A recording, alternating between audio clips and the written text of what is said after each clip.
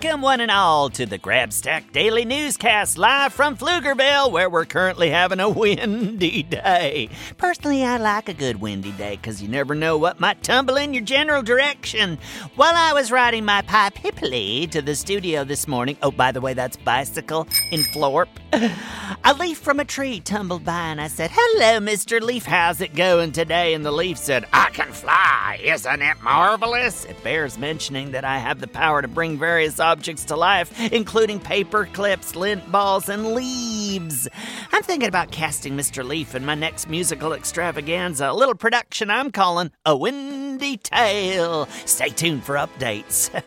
We have a very special treat for you today, a live interview. Oh, I do like live interviews, partly because I'm probably the best interviewer in Pflugerville, but also because it gives my listeners a chance to meet some of the colorful characters who live in our little corner of the universe. Today, we're talking to Marty, who owns the Pflugerville Junkyard, and I think you're really going to enjoy this. Okay, hello, Marty. Welcome to the Grabstack Radio Show.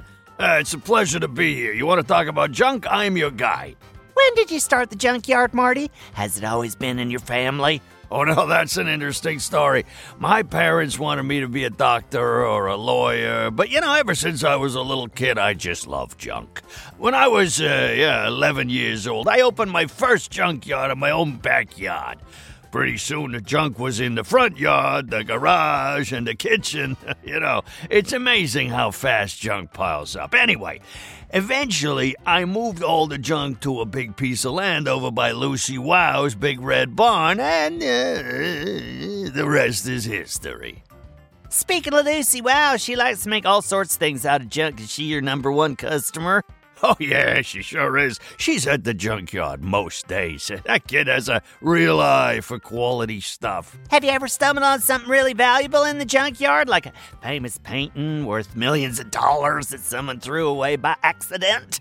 Oh, sure. You'd be surprised what people throw away. Just the other day, I found a half a pair of perfectly good socks. Can you believe that? Here, let me show you. For those in the listening audience, Marty is now showing me that he's only wearing one sock, but I must say it's a pretty good-looking sock. Only one hole in it. Now, Marty, here's an important question for you. There's a rumor going around Pflugerville that Lucy Wow is trying to build the world's longest zip line. Apparently, it's going to be 6 miles long. Do you have any information about this outrageous idea? Oh, yeah. Oh, she's building it. She also turned her bathtub car into a bathtub copter so she could fly some supplies up into the mountains. That kid is something.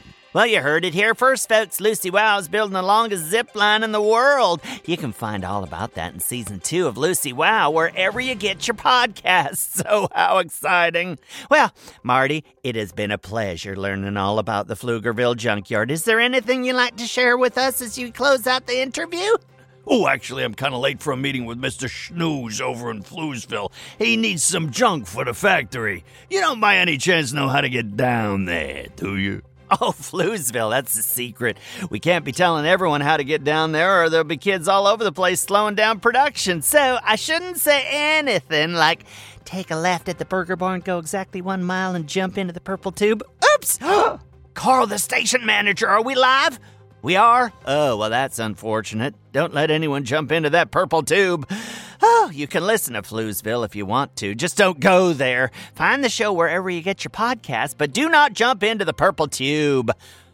So, left at the Burger Barn, go 1 mile and jump into the purple tube. Got it. Oh, well, this is just perfect. Sorry about that, Mr. Snooze. Please don't cancel your upcoming live interview. Bye, Marty. Oh, I do like that Marty guy. He has such great taste in socks. Or I guess he has great taste in sock, since he only has one. We got time for one more segment, the Florp word of the day. Today's word is tubie. A tubie is a sock, and a pair of socks is a pair of tubies. Marty only has one tubie, but I've got a pair of tubies. My tubies keep my toesies warm, and there you have it. If you'd like to see all the Florp words of the day, just head over to GoKidGo.com/Florp, and you'll find them all. Well, folks, we've come to the end of another news wrap-up in Pflugerville. Come back tomorrow when we'll be taking on the Math-O-Matic machine with some super fun math problems. You don't want to miss that. And while you're waiting, there are lots of shows that take place in Pflugerville. The Fizzies are making trouble in Fluesville, especially Waffle and Martha. And there's Lucy Wow over in the Big Red Barn making all sorts of dangerous stuff with her mechanical pygmy goat Kapow. They go big and then they go bigger. Oh, and if you like strange and spooky stories, you should check out the R.L. Stein Story Club. That's a real winner. Just search for Go Kid Go wherever you get your podcasts and you'll find your way. Okay, have yourself a marvelous day and don't forget to wear your tubies. Until next time, this is Grabstack of Floor, signing off. Go Kid Go.